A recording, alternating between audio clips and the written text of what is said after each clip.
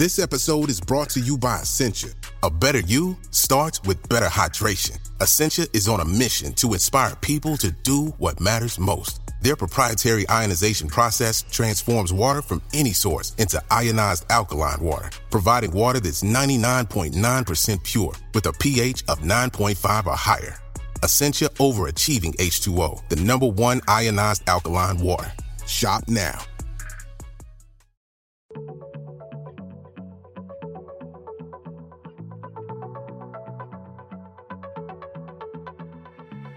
Hello and welcome to Radio Astronomy, the podcast from the makers of BBC Sky at Night magazine. You can subscribe to the print edition of the magazine by visiting skyatnightmagazine.com or to our digital edition by visiting iTunes or Google Play. Welcome to this April episode of Radio Astronomy, which is in a sparkly new format. I'm Elizabeth Pearson, the magazine's news editor, and I'm joined in the studio today by our editor, Chris Bramley. Hello. And our production editor, Dave Golder. Hello. Coming up later, we'll talk to Dr. Alan Penny, an expert in contacting extraterrestrials, as well as giving our top thing to see in the April night sky. But first, we're going to take a look at what we found out while putting together the April edition of the magazine. I was very lucky to be able to write about something that I've been interested in for a while this month, which was cryovolcanism, which is volcanism on planets and moons that's very, very cold. So it's water and ice instead of rock. And it's one of those things that when you look at it, it's all over the solar system. It's actually more of these worlds have this kind of cold volcanism than hot volcanism. And there's these massive ice volcanoes all over the place, including a huge one on Titan. And just out of interest, if you had to name a gigantic volcano, what name would you give it? Icy. It's more like Vulcan or something. Well, it turns out that the people behind the naming of Titan were a little bit nerdier than you guys because they've gone with Mount Doom. Oh, yes. So it turns out they weren't heading over to Mordor, they were in fact going to Titan, and all of the mountains on Titan are named after, there's an Erebor, which is the Lonely Mountain, and the Misty Mountains. Okay. So if you want to go and see some Tolkien geography, you need to be heading over to Titan. Yeah. Nice. New Zealand's old hat now. It's Might have to go slightly further afield now. Yeah. Gosh, that's interesting, isn't it? And there's quite a lot of these icy moons, cryovolcanic worlds in the solar system, aren't they? Yeah, there's dozens. The sort of big three are Triton, which is where we discovered it with Voyager back in the 1980s, Europa and Enceladus, where we might actually be able to go and fly through one of the plumes. So that's interesting. Wow, awesome. Now, Dave, it was your first month with us over here on Sky at Night magazine. So what have you been learning about? I've been learning about everything. It's all a massive learning experience for me at the moment. I was actually going to. There was one thing that caught my eye in the issue that we've just done, my first issue. Events have kind of overtaken us since though, because I was going to talk about the death of John Wall, the inventor of the Crayford focuser, and I will come back to him in a minute. But of course, we've had a much more important death. One person's death will be more important than somebody else's, but although it won't be in the next issue you see, Stephen Hawking has died this week. Yes, he passed a couple of days before we were recording this, didn't he? And it's just kind of happened in that mid-period, so it kind of all shook us. I don't think anybody was expecting it, so it was like... That's right, no, it took us all by surprise. Really. It was kind of because I think it was because he was told he was going to die, he was in his mid-20s and he was told he was going to die in a couple of years' time. Yeah. And so like all these 21 years later, we kind of think, he's going to live forever. Yeah. But the one surprising thing I found... because obviously, he popularised science massively for people like me. But, it's that fact that he never won a Nobel Prize. And it's like, and I'm now doing my research, I now know why, but it's one of these things that, like, on Pointless, and, a quiz show like Pointless, if you ask the general public, name a scientist who's got a Nobel Prize, I bet you about 80% would say Stephen Hawking. But there's not a lot handed out for astronomy and space-based stuff. And it's sort of theoretical as well. Apparently, it has to be proven before. Yes, it's one of the reasons why if you look like quite a lot of Nobel Prize winners, especially in things like theoretical physics, is they will get awarded it about 40 years after they first come up with the theory. So the Higgs boson was the most recent one, I think, and that was they came up with a theory of that in I think it was about the 60s, and it's only just been proven now. Is that when the kind of time lag it takes for the instrumentation to kind of catch up with? Yeah, when you have to thinking. When you have to build something the size of a small country. Yeah. Yes, yeah. But just briefly going back to something that is in the issue, which is the John Wall. I'm just amazed with this guy. I mean, I will admit I didn't know him before I joined the magazine. But doing some Googling of some of the because he didn't just invent the focuser. He spent his whole life building these absolutely amazing kind of boots and braces telescopes.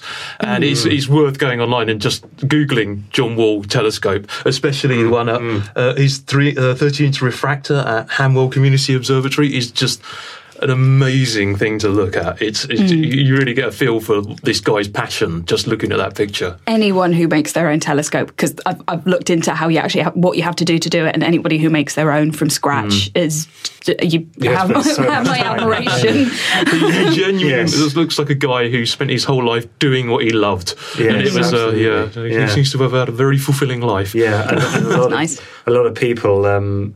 Use the focuser invented the Crayfus focuser nowadays. It's kind of the main thing. So it's a great thing that he was kind of doing back in the day. Yeah, absolutely. Well, this month I was taken by something I read in our Sky Guide for April, which is all about all the stuff you can see in the night sky. And our star of the month in the April issue is 55 Cancri, which is a binary star in the constellation of Cancer. It's just about visible with the naked eye. And you can see it much better with binoculars or a small telescope. But the interesting thing about 55 Cancri is that there's a planetary system around there, and it's 5 worlds basically orbiting 55 Cancri. Most of them are rocky. One of which they think is a diamond planet. A diamond planet? Yeah, it's very carbon rich, and they think the kind of pressure on the planet has created diamonds. Now there have been observations since that kind of announcement came out that kind of make it slightly more dubious. But it's still an interesting thing to kind of consider. And the other interesting thing was that it was the first planetary system to be named by the International Astronomical Union. Not quite so kind of exciting and emotive as Tolkien, but so it was named. The planets were named after astronomers: Copernicus, Janssen, Galileo, Brahe, Harriot, and Lippershey, who are all kind of famous astronomers from history. And also in 2003 a message was beamed out. This is the SETI, the Search for Extraterrestrial Intelligence, and more specifically METI, which is Messaging Extraterrestrial Intelligence. And I was really interested by this, and I wanted to find out a little bit more about METI and the message that was actually sent to 55 Cancri and why they decided to send it there. So I spoke to Dr. Alan Penny from the University of St Andrews, who's the vice president of METI International. Perhaps we could just start by telling me, Dr. Penny, why was Cancri 55 chosen as a target for a message to extraterrestrial intelligence? Well, in 2003, when the people involved in this project of sending a message, there are only a few stars known with planets, and 55 Cancri had a planet which was in sort of in the habitable zone. So it was thought to be, if you're looking for extraterrestrial intelligence, perhaps they're living on planets like ours, in orbiting stars near us. So they had half a dozen targets, and 55 Cancri was one of them. Since that time, we've obviously found a great many more planets. Have there been kind of follow-up messages sent out to other targets since this one, 55 Cancri? There have been a few, but the most recent one was done by the organisation which I'm a member of. In October, we sent a message out to GJ2 273b, a planet sort of like the Earth, in a sort of in the habitable zone, a bit hot, but it's only 12 light years away. So that if there's a group of people on that planet, and if they're looking out for us, and if they were looking out at exactly the few minutes that we were sent the message, and they perhaps they'll send a message back, so in 24.5 years we'll get a message back. So the message that was sent to 55 Cancri, what kind of information did it contain? Well, this was a very preliminary message. We've only just started. We only sort of incorporated last year. There are two problems. One is you've got to find a radio telescope which likes this sort of thing, so it's prepared to give you some time. And then you've got to find some money to pay them, because most of the telescopes don't like giving away time for free. They're either funded by government and then researchers can bid for it. But METI is not high on the priority list of government funding, so private funding is needed. So we looked around and there was a group of people, one of our contacts has in Spain, who were having a festival, a music festival called the Sonar Festival.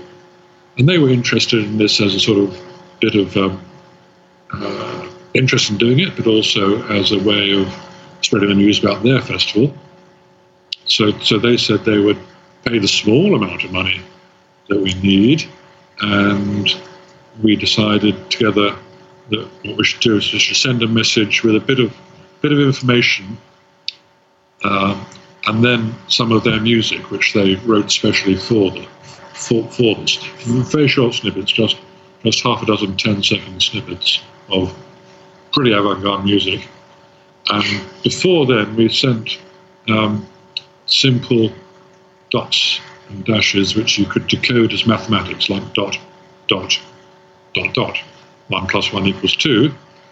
And then we got on to things like sine waves, and then they could, when the music came, it would be coded sine waves, of course, so they would be able to decode it. So it was just something to whet their appetite and to give us some experience. So we're going to be sending out another message to another star in April, and we hope to do a longer one, which will cost a bit more money, but a bit more information of a different type. So, do the messages only give out information about us, or do they ask anything about the extraterrestrial intelligence that might be out there? I mean, the first serious message was sent out in 1975, which just had a very small amount of information, a few pictures about us, solar system and a radio telescope. So it's a question, what do you send? You don't know what they're like. Perhaps they're like us. But if you think about it, they're likely to be much more involved. The galaxy has been around for billions of years, and our sun is quite a latecomer. So if they're a billion more year advanced than us, it's as though we're being talked to by an ant, or we're an ant and we're talking to people. So we can try and send messages of different types, but mainly the idea has been that we should send messages about ourselves to try and encourage them to send something back. I mean, you could teach them English. If you want to say, please contact us, you've got to work out what that means, how you say that, which means a big primer in English, a picture of a cat, and then the word cat, and so on. I see, yes, there's a kind of communication issue. The asking questions, it assumes quite a lot of... Contacting a different civilization means every assumption you know about communication is wrong. Because you think a picture, well, supposing they're blind and they communicate by touch, they do Braille. They don't do pictures. The pictures won't mean anything to them. And pictures are 2D pictures. Perhaps they're not used to that. Perhaps they only work with 3D. So one of the exciting things about, both listening, SETI, trying to understand what they might be sending to us, and METI sending to us is thinking about communication, linguistics. Part of one of our projects, as well as actually sending out messages, is to study the theory of communication, and especially with communication of things you don't know about. I mean, I personally don't think it's too difficult, because I think if they're out there, they're going to be much more advanced than us, so they can understand us. We can talk to ants. If you put a sugar lump down, the ants will move over to it. And in ants' term, that's being talked to. Now, obviously, we're doing a lot more, but they can work out how to talk to ants like us.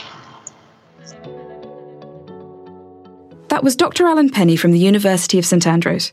To find out more, go to meti.org. There's lots to see in the night sky this month, which you can find out all about in our Guide to the Night Sky in this month's issue. But if there's one thing you really should see in April, it's Venus. So Venus is a planet. It's the second planet from the Sun, and it can actually be seen in the night sky at certain times of year. It's sometimes known as the morning or the evening star because it's only a short distance away. It's only ever a slight separation away from the Sun. So it's usually those are the only times that you can see it. In April, the best times to see it is going to be in the evening. And if you look to the west or to the west-northwest, you should see a bright star appearing in the evening sky just after sunset. And probably the best day to look for it is on the 17th of April, when it's going to be really near to the crescent moon. So that's a great photo opportunity if you want to get out there and start doing some astrophotography. So that's it from us this month. You can find out more about seeing 55 Cancri with your own eyes in the April issue of BBC Sky at Night magazine, where we also reveal which lighting units to install to preserve dark skies and light your home and garden. Remember the late John Wall, creator of the Crayford Focuser, and get philosophical as we hear about the priest astronomers who operate the Vatican Observatory. And not forgetting our regular sections that will help you unlock the wonders of the night sky, find the right equipment to observe it with, and discover the best thing to see after dark this month. From all of us here at BBC Sky at Night magazine, goodbye. Thank you for listening to this episode of the Radio Astronomy podcast from the makers of BBC Sky at Night magazine, which was produced in our Bristol studio by Jack Fletcher. For more of our podcasts, visit our website at skyatnightmagazine.com or simply head to iTunes.